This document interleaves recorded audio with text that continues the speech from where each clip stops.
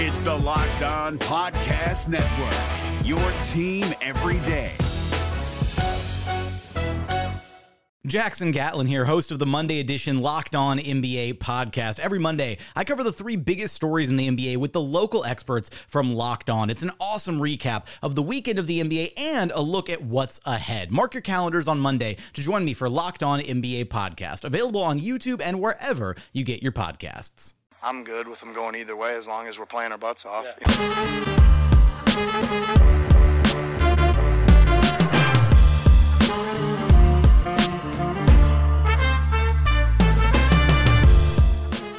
Hey, what's up? Welcome to episode number 677 of Locked On Raptors for Monday, March the 9th. I am your host, Sean Woodley of RaptorsHQ.com. You can find me on Twitter as always at WoodleySean. Find the show at Locked On Raptors, where you can find links to every single episode of the podcast. And of course, please make sure that you're checking out the Locked On Podcast Network.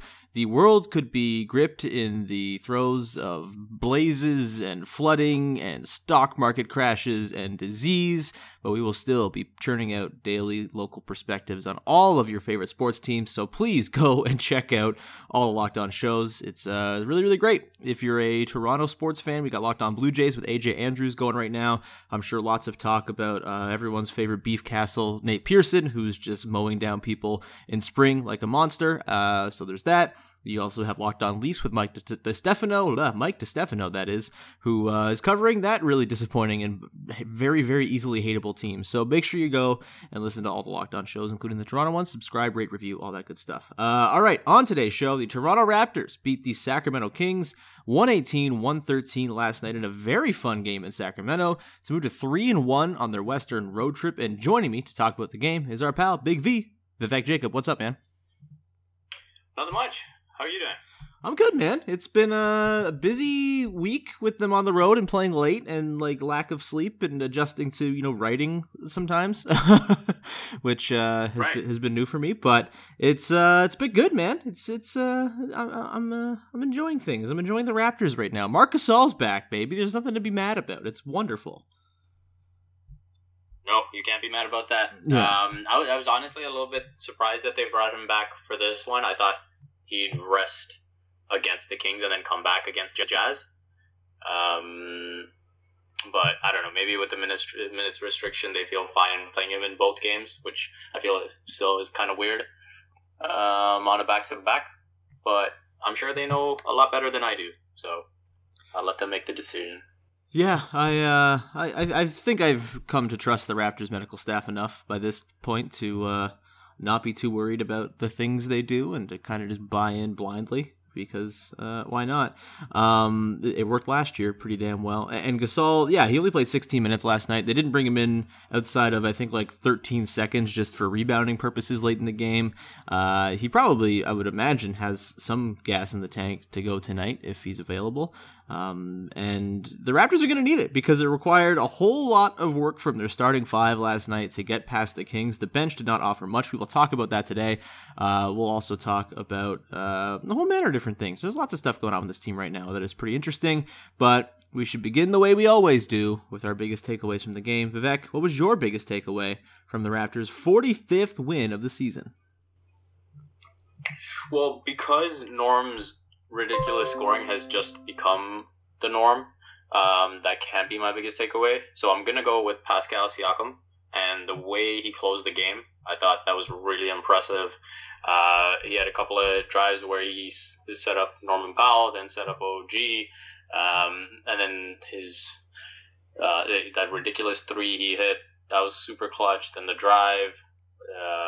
So, yeah, really impressed with the way he closed this game. And these are sort of the little signs that he's learning sort of how to be that next level player, right? And he obviously didn't have a great game up to that point, but he also didn't really force the issue. Norm had it going, Kyle had it going, and so he trusted them. And then when it came time to close, he delivered. And I think that's a really encouraging sign, especially when you added to the way he closed out Golden State.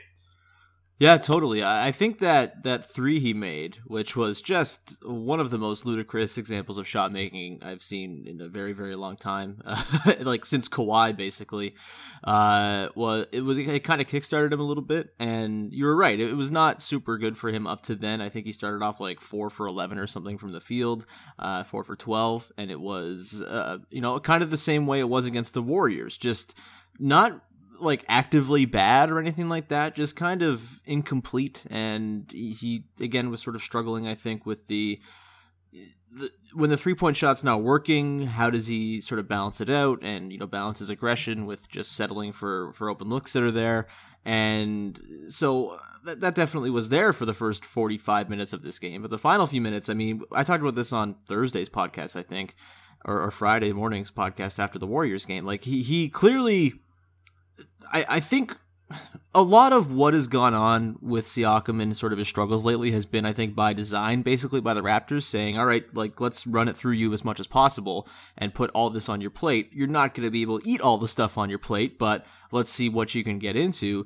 And I do think they're setting him up to succeed when they get to crunch time. They're not sort of force feeding him in all sorts of different situations. They're doing it in pretty tailored, basically one play they run over and over again, which is having the point guard screen for him, and he just wreaks havoc with that. And I mean, the backcourt play they ran last night after calling the timeout, after almost getting the 5-second violation, and then changing it up, having Kyle do the inbounding, and then having that play where Kyle screened for him like 40 feet out. That's the kind of stuff that Siakam's always going to thrive in, and I'm glad to see that they kind of trim the fat with Siakam's usage when they get late in games, and it's just like, all right, we know you're good at this, let's have you do this thing. And he's really taking advantage of that, and he's doing the thing that we know he's always been able to do. It's nice to see those like really tough off-glass finishes coming back a little bit. Those were sort of the staple of his game last season, and I think they've been a little bit wayward this year. We haven't quite seen those like absurd, weird angle shots going in from 4 feet to the right of the basket or anything like that, but we saw a couple of them last night, and saw, I think, a couple against the Warriors as well. And his crunch time numbers, he seems to have a nose for it, man. I don't know. It's tough to quantify, and I think his true shooting numbers are pretty much the exact same in crunch moments as they are over the course of regular games. At least they were last Thursday when I looked at them. So maybe they've gone up a little bit, but I don't know. Do you think there's something to be said for some sort of unquantifiable closing gene? That sounds so Skip Bayless-y, but I don't know. It seems like Siakam really does have that, where as much as he might struggle during a game, he can kind of nut up, as it were, when things get down. And that's the terrible phrasing for it. It's kind of what it is, where he's just like, all right, I know I'm good at this. I know I can score. I'm just going to do it now. Do you think there's some element to that, where you can just kind of turn that switch on? Well, I think a big part of that is the wanting to be the guy, and with the willingness to be okay with the result, whichever way it turns out. And Nick Nurse has that had that great quote last night about how, hey, we won the game, which is great, but if we lost, it would have been fine too. The important thing is that we're getting this experience in crunch time moments, that we're playing as hard as we can. We have teams challenging us to bring the intensity and all that. And that's how I look at it for Siakam. It's like, sure, he might fail, and I think he recognizes that, but at the same time, he also recognizes that the only way he's going to become that elite level player is by going through it over and over, and seeing what different defenses are throwing at him, and trying to go to different moves, or just whatever, taking what the defense gives him, whatever it may be, and then that sort of becomes practice, that becomes habit, and so those mental processes in late game situations become easier. As far as him having it, I think he certainly has it against the weaker teams.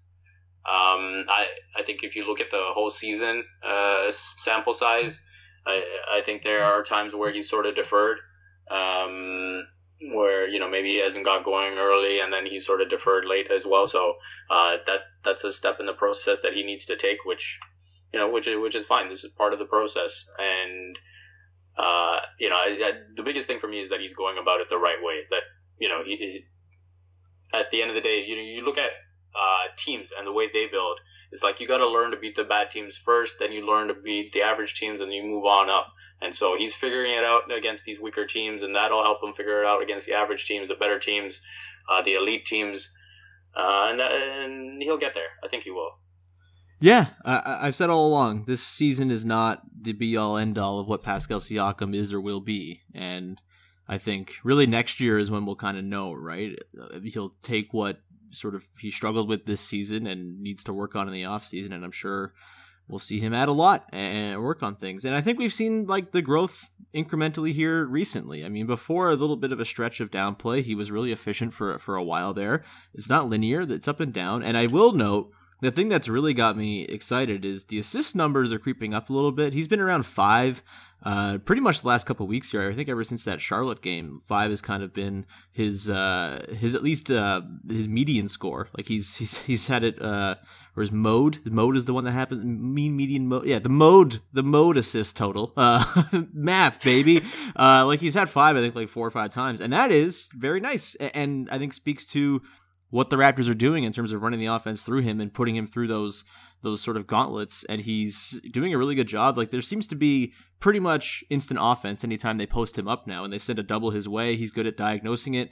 He doesn't often turn it over in those situations, and he's been really good at just finding the open shooter or starting the swing that eventually goes to an open shooter and not forcing it. And that is all part of the learning process, and it's all very, very nice to see from Pascal Siakam, who certified killer against, bad to mediocre teams, but that'll grow, I'm sure.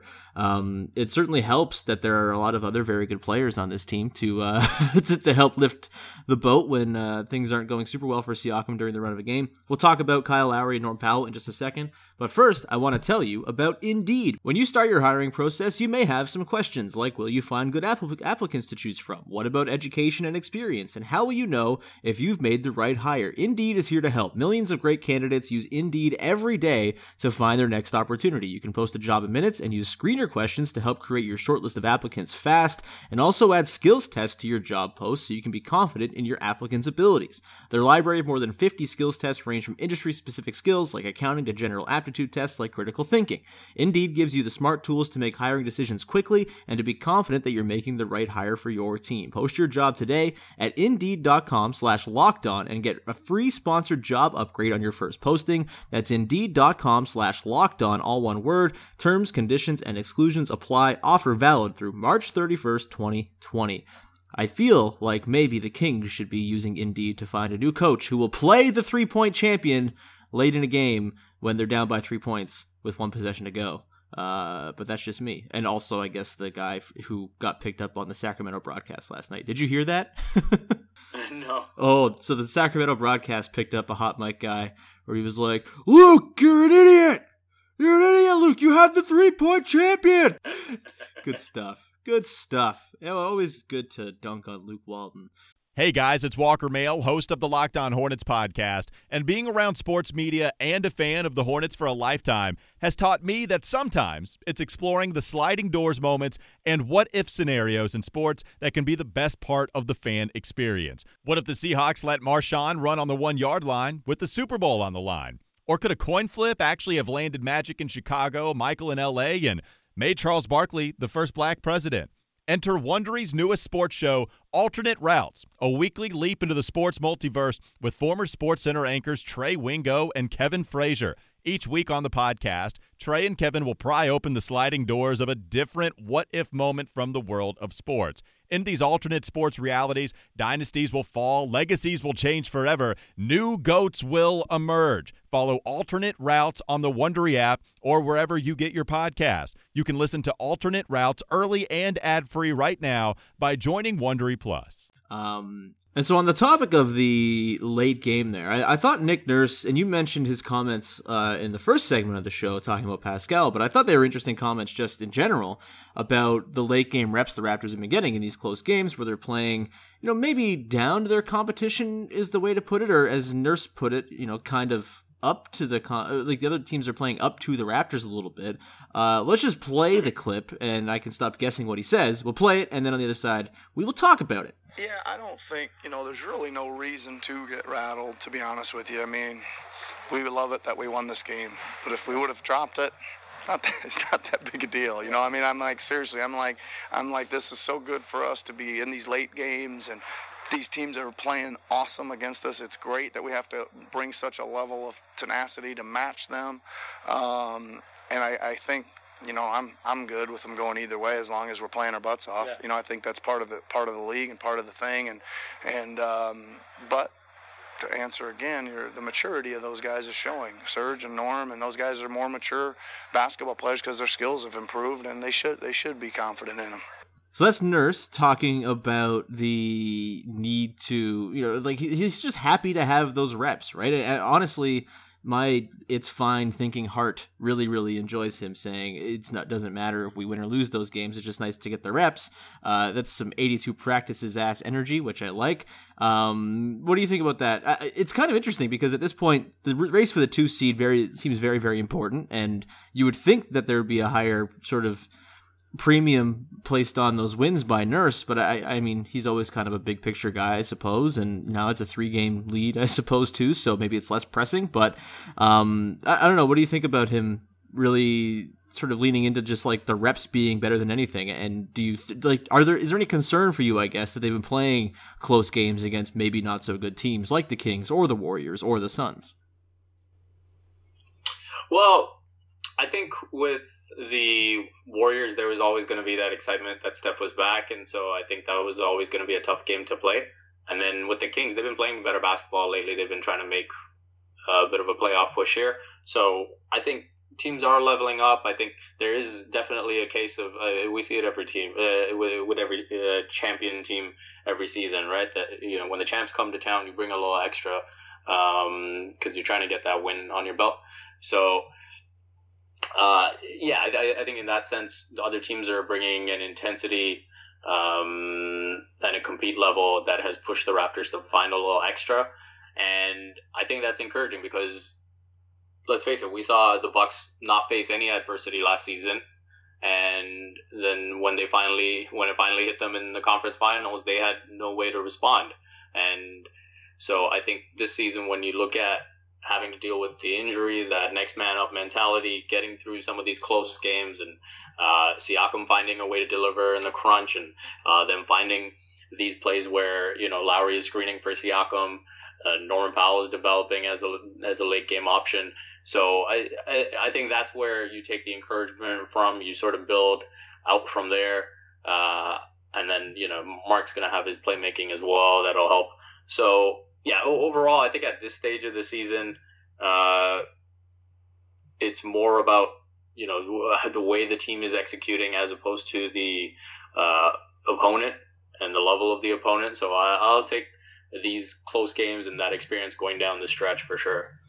Yeah, I also think, if I had another big takeaway from the game outside of the crunch time stuff for Pascal being really encouraging, I think this was the game that really sort of solidified that, yeah, this is still probably a team with a trusted 7 plus whatever Patrick McCaw is. And it's going to be, I think, difficult at this point for anyone who's not one of those 8 guys to, break into the rotation on more than just a situational matchup type basis, just because those 7 guys are so damn good. And I think once you get Fred VanVleet back and once you sort of work on the playoff rotation, I would imagine we're going to see, I think, maybe not right now because there's still 20 games left, but maybe in the final 10 or so, we'll see a tightening up of that 7 or 8 rotation, and maybe we see what other guys might fit in there. But the bench was really bad last night, and I thought the thing that was heartening to me at least last night was that the times in which they were bad, in which they went on scoring droughts and things like that, were all when they had 3 or 4 bench guys in, and it just. It made a lot of sense that they would struggle in those lineups when those guys weren't playing well. And Nurse talked about in his post game as well about those guys not really having any chance at playing good defense because their offense was so wretched that they were giving up transition opportunities time after time and just never even getting a chance to get set, do the thing they actually do well. And so I think as you sort of phase out those more heavy bench lineups and you get closer to the playoffs, I think last night really solidified how freaking good that top 7 is, and that gives me a lot of confidence in pretty much any series. You go into a series against the Celtics, and I thought last night, in a weird way, kind of showed a lot of the reasons why I think the Raptors are going to be a problem for the Celtics, as good as Boston has been, although they're struggling a little bit like right now. They think they're 5-5 in their last 10 or something like that. But I think, we saw a stretch last night where the Raptors went really big with their starters with Ibaka in there, and I think they went with Norm at the 2, with Pascal at the 3, and it was it was terrifying. It was really, really good for a stretch there defensively. You see them go small. We've seen it work for them going small. We've seen just how good those top 7 guys are in really any combination, and this is without even Fred VanVleet being healthy right now, and I think that 7 is so reliable and trusted now that Norm has become this absolute monster, that I just have a lot of confidence that this team is able to match depth and go pretty toe-to-toe talent-wise, maybe not top-end talent necessarily, but 1 through 7 talent. I don't think there's a team with 7 guys who can be this trusted as the Raptors have, and that was sort of the thing that I came away thinking from last night's game, was just, man, these guys are really good, and they all are just so steady, and when Kyle's playing like he did last night, I mean, holy shit, that was a really quietly incredible Kyle game. He had 13 points in the fourth quarter. He was on 5 fouls for, I think, all of the fourth quarter, and was just smart and avoided them, and avoided a game 3 against the Bucks situation where he fouled out with 8 minutes left. That was nice. I was really impressed by sort of the trusted guys. The NBA playoffs are right around the corner, and Locked On NBA is here daily to keep you caught up with all the late season drama. Every Monday, Jackson Gatlin rounds up the 3 biggest stories around the league, helping to break down the NBA playoffs. Mark your calendars to listen to Locked On NBA every Monday to be up to date. Locked On NBA, available on YouTube and wherever you get podcasts. Part of the Locked On Podcast Network, your team every day. And I guess that leads into the question of the bench guys and, what those 8 through 15 spots look like, or they're never going to go 15 deep, but 8 through 12. I have differing opinions, and my feelings kind of fluctuate game to game on all of these guys because they fluctuate game to game, and I don't really know what to make out of all of them. I think Patrick McCaw is the one who I think is most trusted by Nurse for some reason, but is also the one who I think has the most obvious and consistent impact on giving up points to the other team. I think he was a minus 17 last night in a game that won by 5 points. That's not very good. He was pretty bad against the Warriors as well in plus minus, and that doesn't tell everything, but when it's a consistent trend, I think it does say something a little bit. And then, Terrence Davis is kind of going through it. Last night was one of his worst games. He was, really sort of jittery and all over the place, and Nurse seemed pretty done with that experiment pretty early on. Rondé had his typical 3 or 4 falls per minute stat line, and Boucher didn't even get in. Matt Thomas looked pretty uncomfortable. Where are you at right now with that second unit? And, not even the second unit, it's sort of the depths of the second unit, the bench pieces that'll fill out the second units. If you could power rank those 5 guys I just listed off based on how much you trust them and want to see them in the playoff rotation, how would that look for you right now? And does that also change for you the way it does for me every single day? Yeah, so before I hit on the bench guys, I just want to touch on the thing you had mentioned about the seating and Nurse sort of being comfortable. Yeah, sorry, I rambled a very long time there. No, not at all. I think it also speaks to the confidence that they feel as a group about going on the road. And I think for them, they say, hey, if it's the 3 seed, we're fine with going to Boston for that extra game if it comes down to it.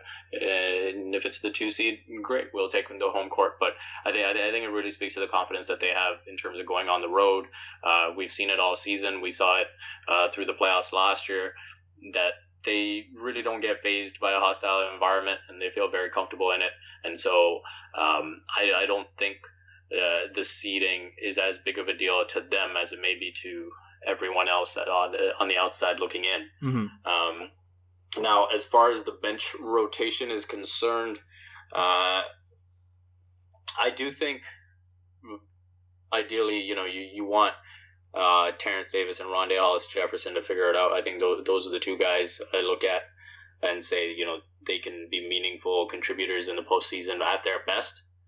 But the one thing I've been thinking about with Terrence Davis, at least in terms of how Nick Nurse views him, versus Patrick McCaw is that article that Zach Lowe wrote about after the All-Star game. I think he mentioned it in his 10 things about the way Chris Paul and Kyle Lowry played in that fourth quarter, and how those are two guys that coaches don't have to spend any amount of time wondering about, whether they're going to make a mistake, or, that they might do something wrong. And even with the players around them, the one person you don't have to worry about on the court screwing up is Kyle Lowry, right? And so I think the way Nick Nurse views Terrence Davis is there's just a lot of tension for him in terms of his decision making offensively, in terms of the mistakes defensively. And so I think that's why he's almost trying to stamp that out of Terrence's system by playing McCaw. And yeah, so I think with Terrence, it's just a lot of that and figuring that out. And, maybe it doesn't come this quickly and it's going to take more time. But yeah, ideally it'll be him and Rondé that figure into the playoff rotation. I think Rondé is a really solid defender, can play multiple positions. I think that's valuable. And, when everyone's healthy, I think it becomes a bit more feasible for him to be on the court. I've mentioned before about how Serge Ibaka's 3-point shooting in those bench units, it could sort of facilitate Rondé being the one inside and Serge being the one outside, and sort of spacing it that way. But yeah, the last few games have been a struggle for him, no doubt. And then, yeah, I really don't think we're going to see much of Matt Thomas, much of Chris Boucher, if this team is fully healthy. Am I missing anyone? I think we've touched on everyone there, right? Malcolm Miller says you're missing him. Poor Malcolm Miller. I mean, I'm not. If I was missing him, I would have said something. Yeah. Poor guy. The Davis thing, yeah, I think it's probably smart. As much as he's been excellent and the advanced metrics paint him as one of the best rookies, I do think it's smart to sort of temper expectations a little bit. I mean, think back to Pascal's rookie season and how much of it's jitterbuggy fouling monster he was. He was really prolific at fouls, and he was just sort of erratic and all over the place. And that's what you expect from rookies. I think we've kind of been conditioned watching this team that we just kind of expect young players to figure it out quickly, but it doesn't happen in the rookie seasons for these guys all the time. OG, I think, is the real exception. Even Fred VanVleet wasn't doing much in his rookie season. He was just kind of a bit part. And I think it's smart to temper those expectations a little bit, just so you're not running away with what you think Terrence Davis can provide. Do I think Terrence Davis could swing a playoff game just by coming in off the bench and having that unconscious attitude and, hitting 4 threes in 5 minutes? Yeah, I totally do. I'm not sure how often he's going to get that chance, just because I'm not sure he's earned that much trust. But, Nurse, as we've talked about all season long, is not afraid to, look bad. He's not afraid to make a mistake. And I don't think he's afraid to at least give a guy a shot. It's just making it so it's not just sort of a break glass in case of emergency type thing that I think we would like to see, but maybe not. Maybe it's not feasible for Terrence Davis in his rookie season. Although, again, the bar of Patrick McCaw is not terribly high to clear, and so you would hope that he could do that. We've talked about McCaw a lot. I think everyone's kind of blue in the face talking about McCaw. Now we're getting into theories and conspiracy theories that Nurse is using him to purposely get the Raptors into close games so they can work on their crunch time sets. That's I'm ready to believe it, because not much else makes a whole lot of sense, and that is honestly kind of a cooler thing to think about, and that would be extremely badass and another feather in the cap of the Nick Nurse Coach of the Year case, I think, maybe, or maybe it works against it. I don't know. I guess it depends on your point of view on Patrick McCaw and the value of playing close games on account of him. Yeah, I think it's a combination of his belief in him, along with sort of his lack of trust in other guys. Again, why that is, I don't know. I've reached a point where I've stopped trying to figure it out. It is puzzling, that Terrence has such a short leash, but I don't know. Maybe that is his sort of tough love in terms of believing so much in him that, he just wants him to get there ASAP and punishes him for every mistake. Whereas with McCaw, I think he sort of has someone that there's not too much he can expect from, and so that bar is kind of low every single time he's out there. That's. I feel like we've beaten this topic to death. I don't really know what more to say about it. You'd like it to stop, but I don't think it's going to. It's a nice way to think about the world and all the bad things going on in them now. I would like them to stop, but I don't think they're going to. This podcast is going to stop now. This has been a lot of fun, dude. Thanks so much for coming on for Big V Monday. It's always great to have you, and Thank you. We will have you covered all throughout the week. Of course, the Raptors take on the Utah Jazz tonight, so we will recap that tomorrow for sure. We will have plenty of stuff throughout the week. Katie will stop by, I'm sure, at some point. There's a few days off, so maybe we can have some fun. Maybe I'll play some of the old Patreon episodes. Maybe we can do some historical deep dive stuff over the next few days here as we enjoy a bit of a relaxing week after the late nights of the last 10 days or so. You can find, or where can we find your stuff, dude? I forgot to have you plug stuff. Plug stuff, please. Well, you can follow me on Twitter at Vivek M. Jacob. I should have something out for Sportsnet this week. And it's something more prescriptive on Pascal Siakam. We keep saying, it's mental and he just figures it out. But I'm going to dive into like specifics that he can do to improve, whether that's going into the postseason, whether that's the lessons he can sort of take into next season. And besides that, I'll have my usual Raptors Republic stuff and maybe some stuff for Complex. We'll see. Right on, man. You can find me at Woodley Sean. Subscribe, rate, and review wherever you get your podcasts. That's always very, very much appreciated. Go to Raptors.com. I am writing stuff over there. I wrote a piece last week about John Thomas. I spoke to him, former Raptors fifth-string big man, who was lovely to speak to. And then on Sunday, I wrote a piece about the women of Raptors 905 and the very awesome environment of inclusion they have going on at the Raptors G League affiliate and the Raptors as a whole. It's a pretty cool story from lots of great perspectives from some wonderful, wonderful people who are doing some great work with the 905. So make sure you're checking that out at Raptors.com, or I guess this is at Raptors905.com if I'm not mistaken. So go check that one out. That is going to do it. Now go tell your smart device to play the most recent episode of Locked On Blue Jays. Have a great day, everyone. We'll talk to you tomorrow with another episode of Locked On Raptors.